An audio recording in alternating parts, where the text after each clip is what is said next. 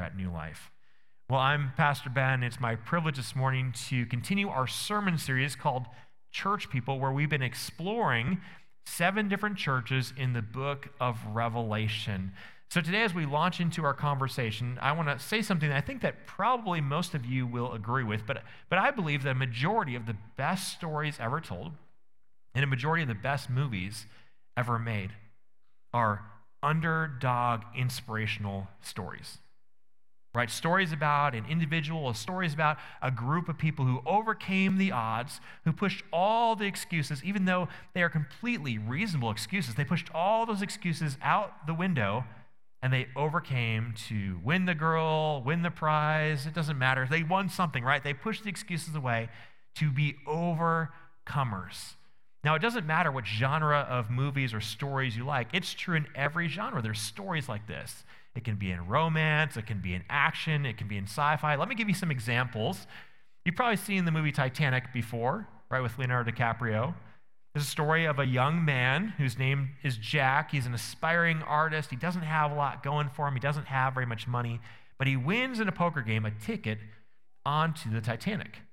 He gets shoved into the lower class section, but he sees this beautiful, high-class girl, a girl that he has no business talking to, and he probably has 107 excuses why he shouldn't talk to her, but his heart compels him to take the chance. And they fall in love, and he has her heart forever. That's the story, at least the movie version, of the Titanic. Now, in the action genre, you might be surprised that this is true as well. Think about Die Hard. I don't know if you've seen Die Hard before. It's not a sponsorship on Die Hard. I'm just talking about it, okay? It's a story of an underdog cop, right? A lone wolf cop. And he's estranged from his wife, and he's going to New York to visit her. And he goes to surprise her. And he finds out that where the Christmas party is, there's a bunch of terrorists that have taken over the building. So what is he going to do? He could slink into the corner or try to hide or grab his wife and run. But instead, he decides to take on all the terrorists by himself. Now, it's obviously based on a true story. I'm just joking. Right? It's obviously fictional. So he takes out like hundreds of terrorists. He saves the day, and his wife then falls in love with him again, right? It's this comeback story. It's romance. It's action. It's a Christmas story, right? There's a little bit of everything in that movie. Now, how about this one? Even in the sci-fi, these things are true. Think about Star Wars. I think of Star Wars. You have a young Luke Skywalker. He doesn't have a lot of skills yet. He's got a lot of potential. He's done some stuff in the desert, like dinking around with some things, but he doesn't really have the full skill set that a fighter pilot should have. But yet, they put him in an X-Wing, and he's going to go out there and hopefully defeat the unstoppable Empire by hitting this tiny little dot on the Death Star to destroy it. Of course, he goes in, he hits the tiny dot, he's the overcomer, and they win the day.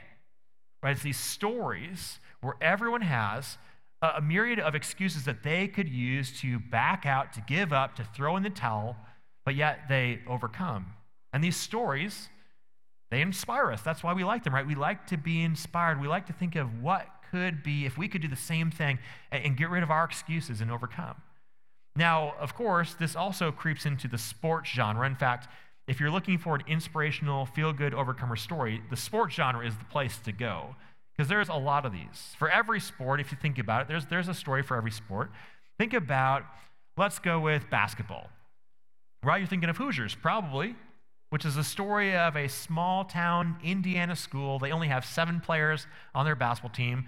Their coach has a checkered past. Their assistant coach is the town drunk, but yet they have every reason to fail, but they overcome. They get to the state championship game, and in that day, there was only one class. So they go against the big school with the full roster, taller, bigger, stronger, more athletic, more skilled players, but yet they don't let that be something that's stopping them. Right? They get rid of every excuse that everyone would give them that they probably had themselves. They push it out of the way, and they take home first place. How about football? Now, there's a bunch in football. In fact, you probably have one that's already in your mind. I got attacked after the service because I did not pick the right football movie. But here's one of my favorites, so just bear with me. If you have something else, that's great. You can tell me about it afterwards. But one that I really love is a movie called Invincible, which is the story of a guy named Vince Papale, who's a teacher, and he gets cut because there's budget cuts, so he can't be a teacher anymore. He takes on a job as a part-time bartender to make ends meet, and this guy is a die-hard Philadelphia Eagles fan, like a super fan. And the Eagles are about to hire a new coach, and so the new coach comes in, and as a publicity stunt, he says, anyone who wants to try out for the Eagles, you're welcome to come and try out. His friends nudge him, and they say, you should go try out. Of course, he's thinking, I don't want to be made a fool of, right? I don't want to end up on SportsCenter as the guy who had no business on a football field. But he goes, and he makes it to the preseason team, right? So he has a chance. Now, of course, all the real Eagles aren't very happy that he's there, but he has every excuse to quit, but he doesn't. He keeps pushing forward and pushing forward and pushing forward. He makes a real NFL team, right? The teacher who couldn't cut it becomes the bartender, becomes an NFL player, and at the end of the game, he scores the game-winning touchdown. Now, in baseball, there's a bunch of these too, but I think of the rookie, which is the story of a 35-year-old teacher who's coaching the high school baseball team, and he makes the team a bet that if they get so far in districts, then he will try out for a major league team. Now, at 35 years old in baseball, you are an antique at this point in time. And so he's very concerned if they actually hold him to account, right? If they make him go through with his bet, he's going to look like a fool. He's going to be embarrassed. But he moves the excuses aside, he tries out, and he makes a major league baseball team. Now, I have one more. If you're thinking, okay, this has gone on long enough, I've got one more for you.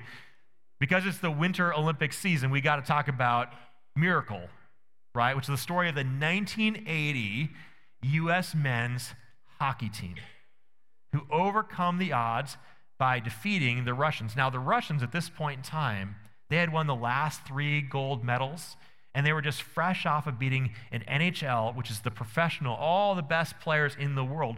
They defeated the NHL All-Stars, which held 20 future Hall of Famers on this team, right? They embarrassed them. So it's this team that this group of ragtag U.S. men's hockey players, all amateurs, right? Just college players, non-professionals, they have to go up against Russia. And they have every excuse, every realistic excuse to back up, to give up. No one would fault them if they didn't put forth full effort or even show up on the ice, right? They had no business being there. But they end up winning the game 4-3 and walking home with the gold medal. Now, I love stories like this. I'm sure that you love stories like this. Maybe not all the time, but every once in a while, it just feels good to be inspired, to see how somebody else pushed all the excuses aside and overcame, and especially these sports stories. Because every story that I just referenced in the sports genre, these aren't just fictional stories that someone wrote. These are real stories from real history. These are real people with very real excuses that overcame and did something amazing to inspire us all. Well, this morning, we're going to be inspired again by this tiny little church in the city of Philadelphia in Asia Minor. And they too had every reason and every excuse to fail, to give up, to not make an impact. But instead, they brought Christ's transformation to the world. This is their story, as recorded in Revelation. It says, "And to the angel of the church in Philadelphia, right, these are the words of the Holy One, the true one, who has the key of David, who opens and no one will shut, who shuts and no one opens." So throughout this sermon series over the last 6 weeks, and we have one more week of this, in our series called Church People, Jesus is giving feedback to these 7 very real churches and very real places with very real people and very real problems. And he's trying to help them move in a better direction. So some of the feedback is, hey, you're doing this, but you need to be doing this. So he's trying to lovingly guide them to a better place. But for the churches who are doing it well, he's celebrating them. Right? You know this. You get what you celebrate. And he's trying to celebrate them in what they're doing. But when he goes through this process, he has a very similar pattern every single time. He starts off by telling these churches something about himself. Now, this is very significant because every time he does this, he's intentionally leaning into truth about himself that has a direct correlation to what these churches are struggling with. So this is what he says about himself to start off this conversation with this church in Philadelphia. He says, first of all, I am the Holy One, which means I am perfect, I've never made a mistake, and I will never make a mistake. And then he refers to himself as the true one, which means everything he says is true. All of his promises and all of his predictions will be fulfilled. And we get all those. Those are pretty easy to understand. But then he goes and he says this thing that's a little bit strange. He says, and I'm the one who holds the key of David. Now, what is the key of David? Well, to understand that, we have to do that little practice that we talked about like 4 weeks ago. If we run into something in Scripture that we don't understand, the best way to understand it is to interpret Scripture in light of Scripture. So if we were to search key of David in the Bible, it would take us back to the book of Isaiah. Now, the book of Isaiah is a prophecy from this man named Isaiah, and it's a prophecy about the Messiah, which of course is Jesus. And Isaiah says, the Messiah will come and he will hold the key of David. Now, what's the key of David? The key of David is the key that unlocks the door to eternal life. Right? This is the gate that opens that we have an opportunity to be in relationship with God forever. And Jesus is saying, I hold this key. Now, why is he saying it to this church? Well, he's saying it specifically to this church and reminding them of this because of what he's about to say. He goes on and says, you guys need to give me power again to control this.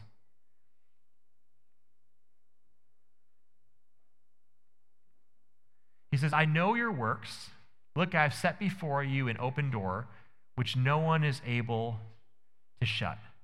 So he changes his focus from telling about himself to looking at this church and telling them about themselves. He says, look, this is what I've noticed. This is what I know about you. I know your works. In other words, I know what you're doing for the cause of Christ, right? You have made the mission the main thing, and this is how you're living it out, right? This is the strategies you put into place. He might have said something like this, right? I know your ministries.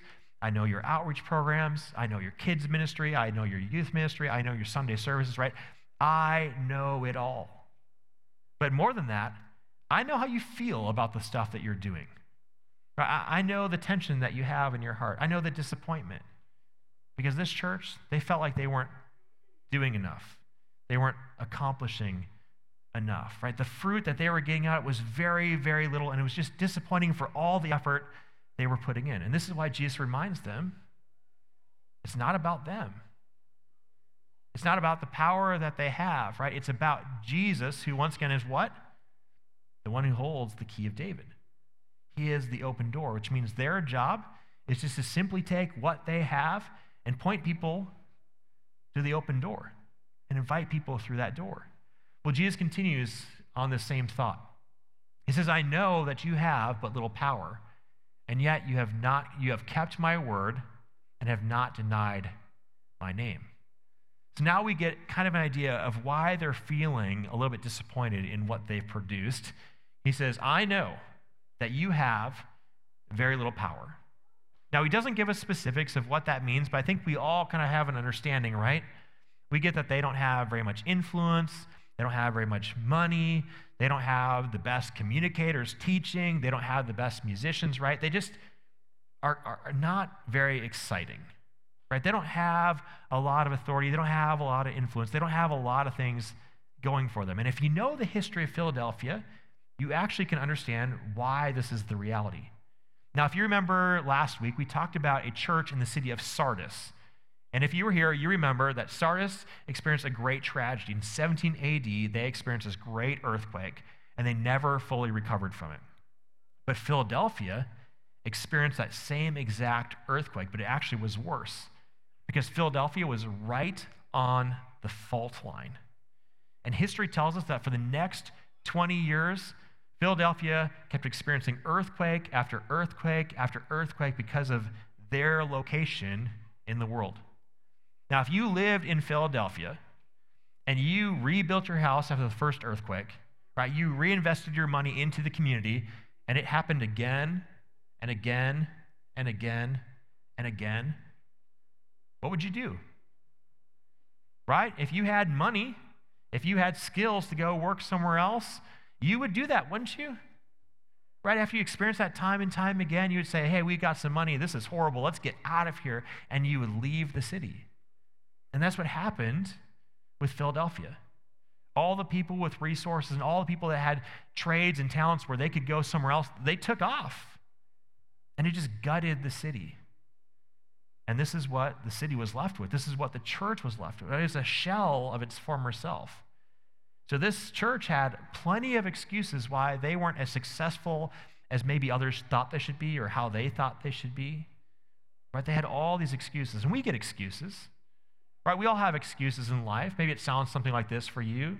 Right? I don't have enough money because, or I don't have a job because, or I don't have a degree because, or maybe I don't eat healthy because, or I don't work out because, or I don't have a good relationship with my kids because, I don't have a good relationship with my spouse because, or I don't get along with my parents because, or maybe it's I don't pray because I don't read my Bible, because I don't go to church, because I don't share my faith, because. And we have all these excuses that we put in front of ourselves that stop us from becoming what God wants us to be. But what do we see about this church with very little power? Jesus says that yet they have kept my word. So what we learn about this church has far little power and not a lot of great things going for it, is that they have one really good thing. They've kept God's word. Right? They've kept the mission, the main thing, and they are obedient to Jesus Christ, even if they don't feel like they're doing a lot. And this is the result of that behavior. Jesus says, I will make those of the synagogue of Satan who say that they are Jews and are not by lying, but are lying. I will make them come and bow down before your feet, and they will learn that I have loved you. So here's this church in Philadelphia, and they feel like they're not doing much. They're trying to do what they can, but it doesn't feel like it's amounting to much. Jesus gives them a prediction. The one who is trustworthy and true makes a prediction about what's going to happen in this area because of their efforts and because of them walking in the truth of God's word and following his mission. He says that they're going to influence the synagogue of Satan. Now, what's the synagogue of Satan? Think of everyone who's heavily influenced by Satan and heavily influenced by the church. Right? Think about those people that you feel are a lost cause because they would never follow Jesus. Right? They would never listen to a conversation about Jesus. They would never entertain believing in Jesus. Right? It's those people. And right now, you probably have someone in your mind. Right? It's that neighbor. It's that classmate. It's that teammate. It's that coworker. And you're thinking, I would never talk to them about Jesus because I already know what they're going to say. I've seen their behavior. I hear them talk negatively about faith. But I know what they're going to say. And that's what's so amazing about this moment in history. Jesus says that all those people that no one believed would believe, that because of the simple efforts of this church, that they're going to have their lives transformed. And not only are they going to have their hearts and lives transformed, but they're going to come back to these people and honor them and say thank you and bless them for their efforts. But they're not the only ones who will bless this church. Jesus goes on to say this, because you have kept my word of patient endurance, I will keep you from the hour of trial that is coming on the whole world to test the inhabitants of the world. So there's a blessing that Jesus is going to place on this church. First and foremost, the major blessing is that they get to see the people in their community, their coworkers, their friends, the people in their family have their lives transformed. And there's no bigger blessing for a believer than to see people actually have their hearts and lives transformed by Jesus Christ, especially those who we believe would never believe and never follow Jesus, right? What an amazing blessing that is when that happens. But there's a secondary blessing because of their patient endurance and following God's word. It says that he will keep them from trouble. Now, just to be clear, what this doesn't mean is that if we're followers of Christ, that we won't get sick and we won't have heartache and we won't have hurt and we won't have car accidents. But that's not what he's saying. But what he's saying is if you follow in my word, there is a natural blessing. Because the reality about the troubles of this life is that a lot of times the troubles in this life that we experience are because of us. right? Those times when we're like, I'm going to do it my own way, God. I hear how you're going to do it, right? I heard on Sunday how we should do it, but I'm just going to do it this way because I think this is the better way. And all of a sudden, guess what? Surprise, surprise. We run into trouble, don't we? But for this church, they have this blessing where God's going to watch over them. He's going to protect them in a special way. And if they're following in his word, all those troubles that we naturally bring into our lives, they're not going to have to experience those, just like we don't have to experience them when we follow in God's way.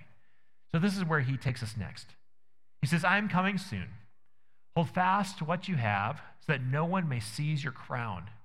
If you conquer, I will make you a pillar in the temple of my God. You will never go out of it. I will write you on the name of my God and the name of the city of my God, the new Jerusalem that comes down from my God out of heaven, and my own new name. Let anyone who has an ear listen to what the Spirit is saying to the churches. So as normal as it is, and as we've been going through these rhythms, to see Jesus start off by telling us about himself, it's very normal now, if you've been here for the last 6 weeks, to see how he ends. He always ends the same way. He leaves us with this tension of eternity. He wants us to know what's on the line, right? People's souls, people's lives are on the line, right? Eternity is on the line. He wants us to know that he is the open door, and anyone is invited through the open door, but there is a secondary part of that. Someday that door will shut. Someday that door will shut. It could be today, it could be tomorrow when Jesus returns.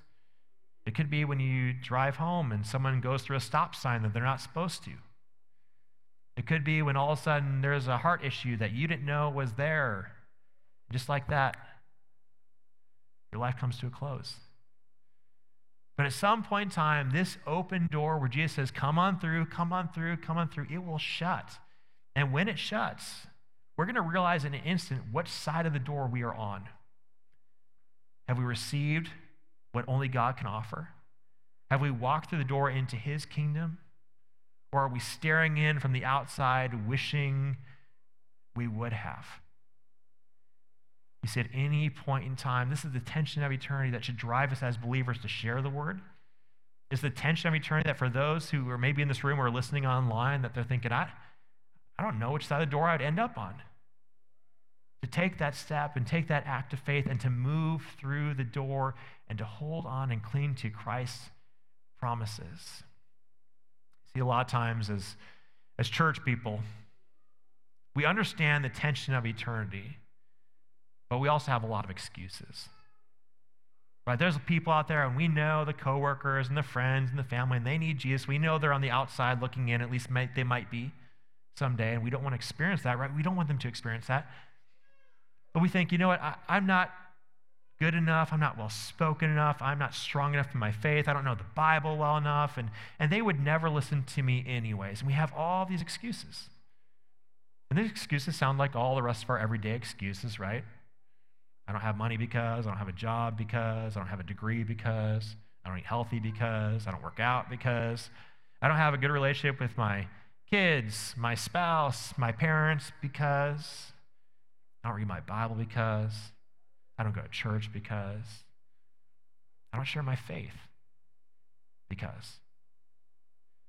What's amazing about this story and what's so inspirational about this church in Philadelphia is that they actually had these excuses, right? If anyone had an excuse, it was this church that had been gutted of all the people who were really talented and well-spoken, right? They had moved on.